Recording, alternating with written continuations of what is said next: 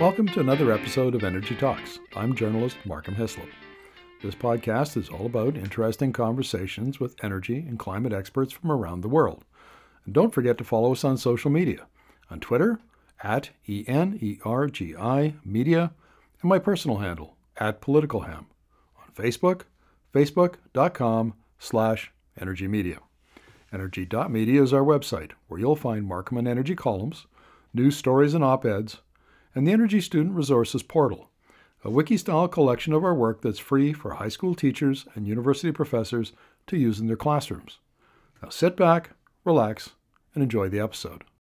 This is the fourth in a four-parts series of interviews about Canada's national emissions, and I'm going to be talking to Brian Livingston, who's an executive fellow at the School of Public Policy, the University of Calgary. He's written an intelligence memo for the C.D. Howe Institute titled Counting Carbon, a reality check on our emission reduction plan. We've, in previous interviews, we've dealt with transportation, oil and gas, and buildings, and now we wrap it up with basically the rest of the economy. So welcome to the interview, Brian.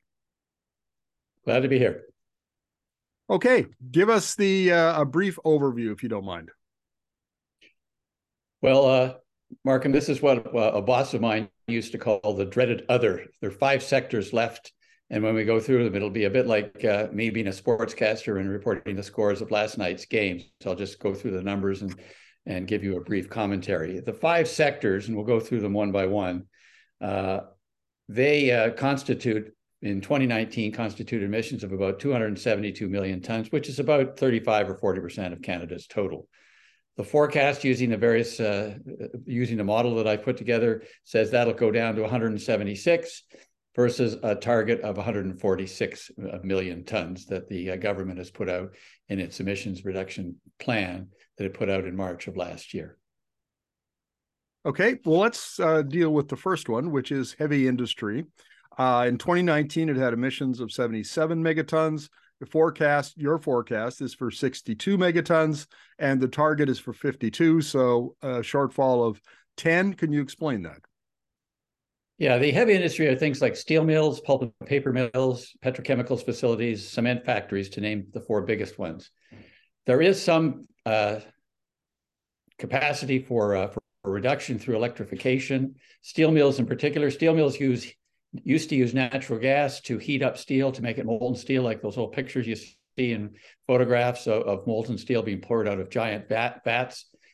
There's been a couple of announcements, one at, I still call it Dofasco in Hamilton, the company that formerly was Dofasco, and also Algoma, which is in Sault Ste. Marie, which will reduce 3 million tons each by electrifying their furnaces instead of using natural gas. And that got a lot of political play.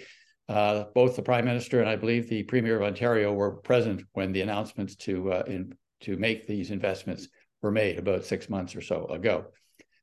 Cement is difficult. Cement is actually emissions not from combustion, which is how most CO2, carbon dioxide, is created, but rather through the chemical process of actually making the cement. But there are some things they can do. There's some things pulp and paper can do, some things that mines can do. And so that gets you the 15 million ton reduction from the 77 to the 62, but not everything that the government has targeted, in my forecast, will happen.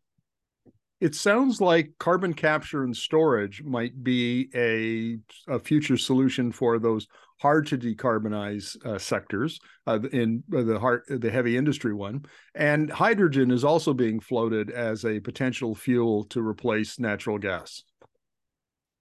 That is true. Industrial processes are more lend themselves more to hydrogen because you've got it concentrated in one place. You're not moving around like you are in trucks or other vehicles, and you can put in storage facilities to store the hydrogen right on site. The cement part is difficult because the CO2 that comes out of cement is diffuse, and any engineer will tell you that capturing a diffuse amount of CO2 in an atmosphere is more difficult than capturing a concentrated amount of CO2 that's in flue gas in a combustion facility. So yes, you're right. Some of that could happen, but there's still challenges for things like making cement. Well, let's talk about electricity. And this is interesting because Canada's electricity system is already 80 to 82% zero or low emissions, mostly thanks to hydro and to nuclear, which make up, I think, about almost 77%, 78%, and the rest would be wind and solar. But the challenge here is that we also have to scale up electricity production, generation, and distribution as we electrify parts of the economy. And I wonder, Brian, if that is going to present a challenge for the industry to finish phasing out coal, which produces most, and natural gas, I guess, which is where the emissions come from in this sector. Let me talk about that. The three provinces that emit still the most emissions, and you're absolutely right. I think 82 or 84% of Canada's electricity is emission-free right now. Most of it is in three provinces: Alberta, Saskatchewan, and Nova Scotia. Alberta, if you went to their grid 10 years ago, almost half, if not half, came from coal-fired emissions. That's very similar to what it was in the United States 10 years ago, where most of their electricity came from coal-fired emissions. The engineers got their plan together and said, listen, we can change and convert those coal-fired facilities to natural gas-fired facilities. The good news about that is, A, they're more thermally efficient. I took thermodynamics in my engineering class, and the thermal efficiency, i.e. the amount of electricity that you get out per 100 units of heat put in through natural gas or coal, is better for natural gas than it is for coal. So there's a win there. It's a lot cleaner. There's no what they call particulate or soot that goes up the flue stack in coal. There is none of that in natural gas.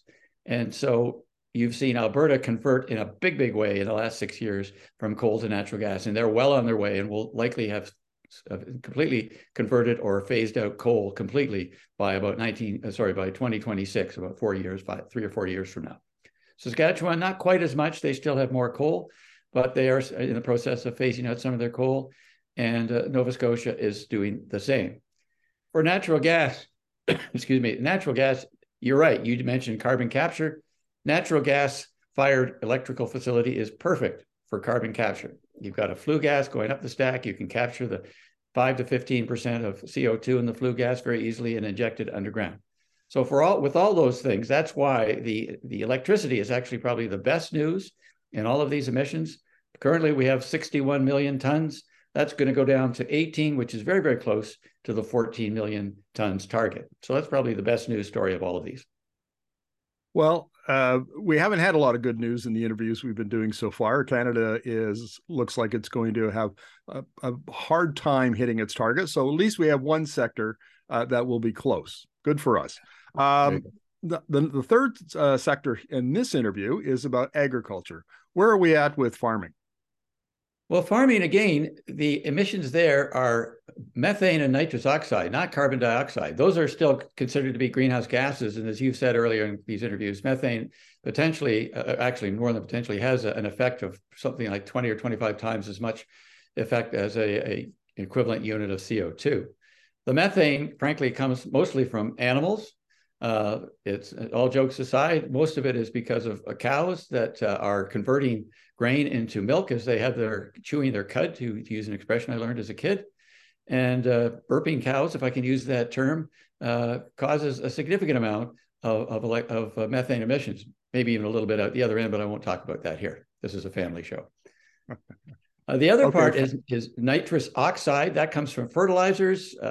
Farmers, if they were here, say, yep, Brian, we put fertilizers on fields to enhance the yields of crops so we can grow more food and feed more people at a lower price.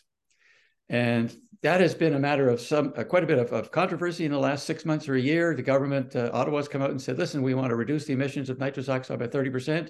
And the farmers have said, we're not quite sure how you're going to do that unless you're just saying fertilize 30% less, which will mean we'll have 30% less yields, 30% less food, and we'll have higher food prices.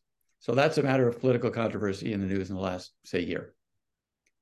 And the bottom line is, I don't think, and even the government targets don't think that there's going to be much of a reduction. Currently, we have about 73 million tons. I forecast 72, and the target is 71. So that's going to be pretty static in terms of emission reduction. Okay, so this is a tough one, given the nature of the industry and the nature of the emissions, and there doesn't seem to be a technology fix on the horizon. So I guess we'll wait to see what kind of innovations, if any, the sector and the governments can come up with to solve this one. But this, I think we're agreed, this is a difficult sector to decarbonize. Yeah, and the only part that they could decarbonize is about 10 million of that 72 million tons is for farm equipment, everything from tractors and harrows to propane to dry crops. And we might see electric tractors driving out in the field, and we might see electricity providing heat to dry crops as opposed to propane heaters to dry crops. And that could save about 10 million tons over time. Sure, and that technology is still it's in its infancy. I've interviewed a manufacturer of electric tractors. They're certainly coming. In fact, I just saw an announcement from John Deere the other day that they're going to be introducing an electric tractor. But we're very much at the beginning of the S curve on the adoption for electric farm equipment. So it probably won't have a big effect, I would imagine, before 2030. Well, let's talk about the final sector in this interview, and that is waste. What can you tell us about that? Again, most of the emissions from waste, we've all, I think, at one point or another in our lives, had to put something into the dump, and things decompose, and methane is one of the gases that emerges as part of that decomposition. There's also other conversion of waste, which results in methane emissions. So that's going to be a real challenge to capture methane from a landfill. Now the methane, instead of walking around in a field, methane emitter, instead of walking around in a field on four hooves, is in one place. So the technology it's plausible to say that there's some technology that will be developed to capture the methane that comes out of place, and you can put in equipment to do that. Right now, I don't see anything in the next 8 years between now and 2030, which is where I focused. But there is something that could be done between now and, say, 2050, engineers being innovative people. Yes. That's the waste part. I'll talk about the other part in a minute. I interviewed FortisBC about their biogas program that they're introducing. They're going to be putting in fact, there's some new subdivisions in the lower mainland where biogas which is essentially a methane produced from landfills, will be introduced. I think it's a 10 or 15% in some new subdivisions. But they do say that as they scale it up, they will be able to collect more of that kind of gas from landfills. But of course, one of the problems is there's just so many of them.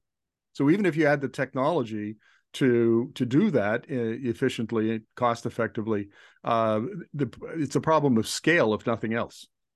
Well, that's engineers always ask that, or at least the business people who supervise engineers always ask that. They say, that's great, engineers, that's great, inventors. You've come up with a process, engineers, you've got a little pilot project here that seems to work.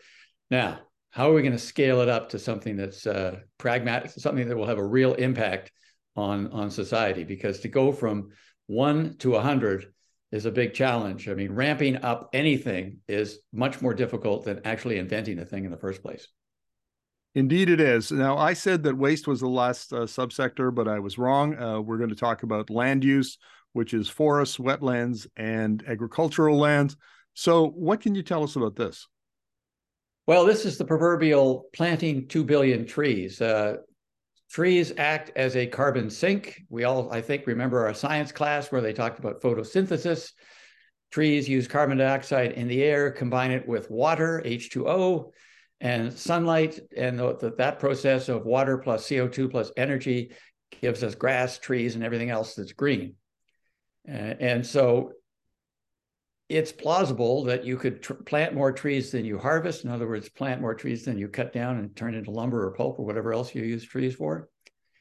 And so you could actually have a negative amount, negative emissions. Now, in the year 2019, in fact, you looked at all of not only the forestry, but also the agricultural lands and the wetlands, which also absorb carbon dioxide. And in fact, they emitted 10 million tons in the year 2019. Now, the target that the government of Ottawa has put forward is that plus 10 will go to a minus 30 in the year 2030. My model says, I think that's a bit optimistic, but I think it will go from plus 10 to minus 15. So there will be some carbon emissions taken out of the atmosphere through land use. Brian, what role do wildfires play in the calculation of emissions from forestry? Because, mature trees, at some point, the tree becomes it's a carbon sink, and it can't sequester any more carbon. But if that tree is burnt in a wildfire, some of that carbon, maybe a great deal of it, is released. And Yes. of course, we've seen wildfires getting worse in Western Canada, in particular, as the average temperatures go up. What role will that play in these calculations? Well, you're absolutely right. I mean, the chemical reaction is that when you burn wood, it releases CO2. In fact, when you have a wood fall in the forest and decompose, it releases CO2. But the burning, yes, does release CO2. So obviously, for just pure CO2 reasons, you'd like to avoid forest fires. There's obviously a lot of other reasons why you want to avoid forest fires. And I'm not sure, to be candid, when they keep score, and I always say that scorekeeping is an important thing in this whole process. I'm not sure if they count the CO2. When I say they, Ottawa, the National Inventory Report, counts CO2 released by burning trees from forest fires. They count if you cut down trees, and they count if there's no longer any trees planted, but I'm not sure if they count forest fires. But the engineer or the scientist, whatever in me, says CO2 is CO2 is CO2, regardless of whether it was emitted by cutting down a tree or having it burn up. Now, I want to wrap up our conversation, Brian, with just a couple of questions. And one came from some feedback I got on social media when I was posting your previous interviews, which is the government's targets and your estimation of the shortfall is about 30%. And one experienced policymaker came back and said, yeah, that's usually what it is. That's when we're talking about these kinds of policy usually falls about 30%.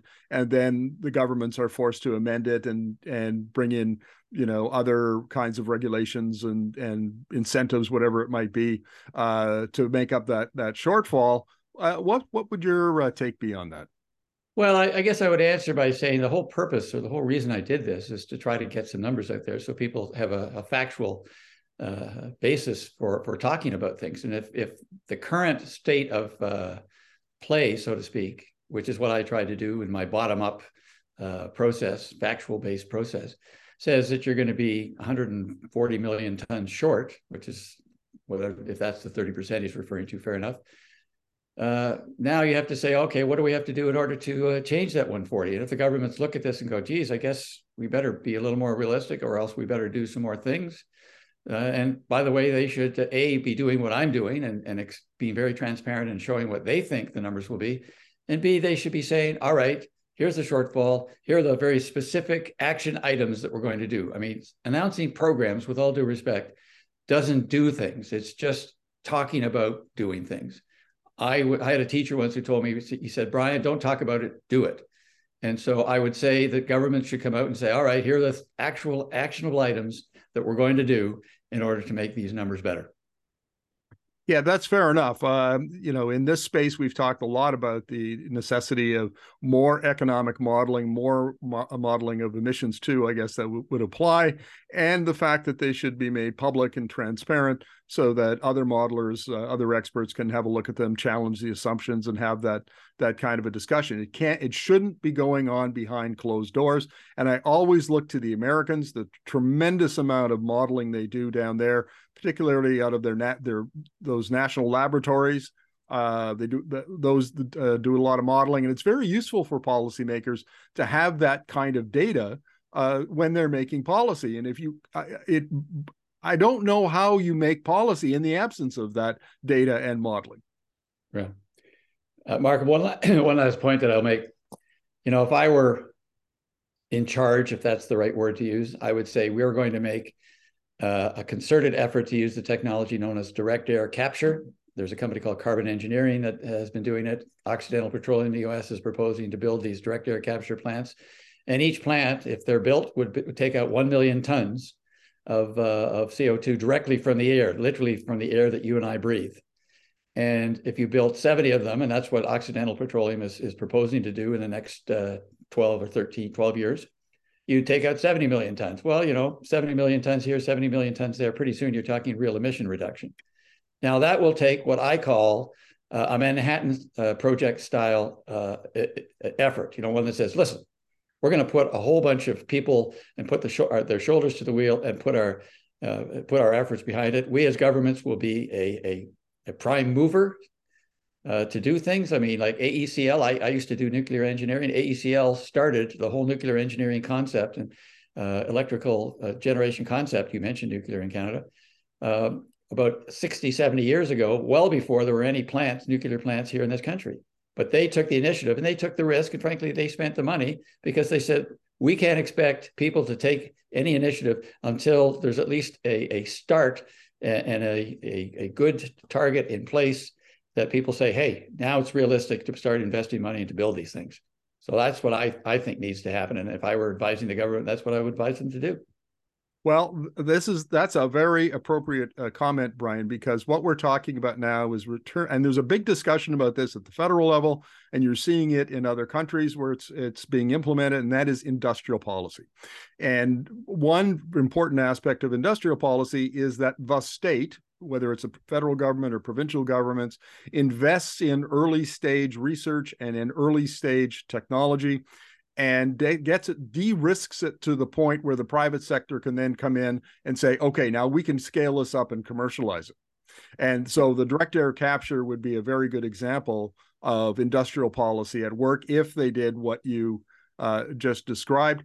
But I want to focus in on a point about that's directly related to the scale up of direct air capture if that were to happen. And that's that, you need the supply of the direct air capture technology.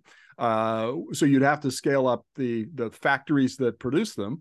And we've already seen in previous interviews, we're talking about, we can't do that with electric vehicles. We can't do that with with heat pumps. We can't get them built quick enough. So that would be a problem. And the second is, it would take a tremendous amount of clean, renewable, reasonably priced electricity. And that means we have to scale our electricity systems even more, perhaps, than the 2 to 3 times that economists have estimated needs to be done by 2050. So fixing one thing also has implications for other parts of the energy system that we need to be cognizant of. Yeah, and you mentioned electricity. I'll mention 2 things. Small modular reactors, you said earlier that they're building one just beside the Darlington plant, east of Oshawa in Ontario. Each one of those, in theory, the nameplate capacity is 300 megawatts. You build 20 of those, you got 6,000 megawatts of not only generating capacity, but dependable baseload generating capacity.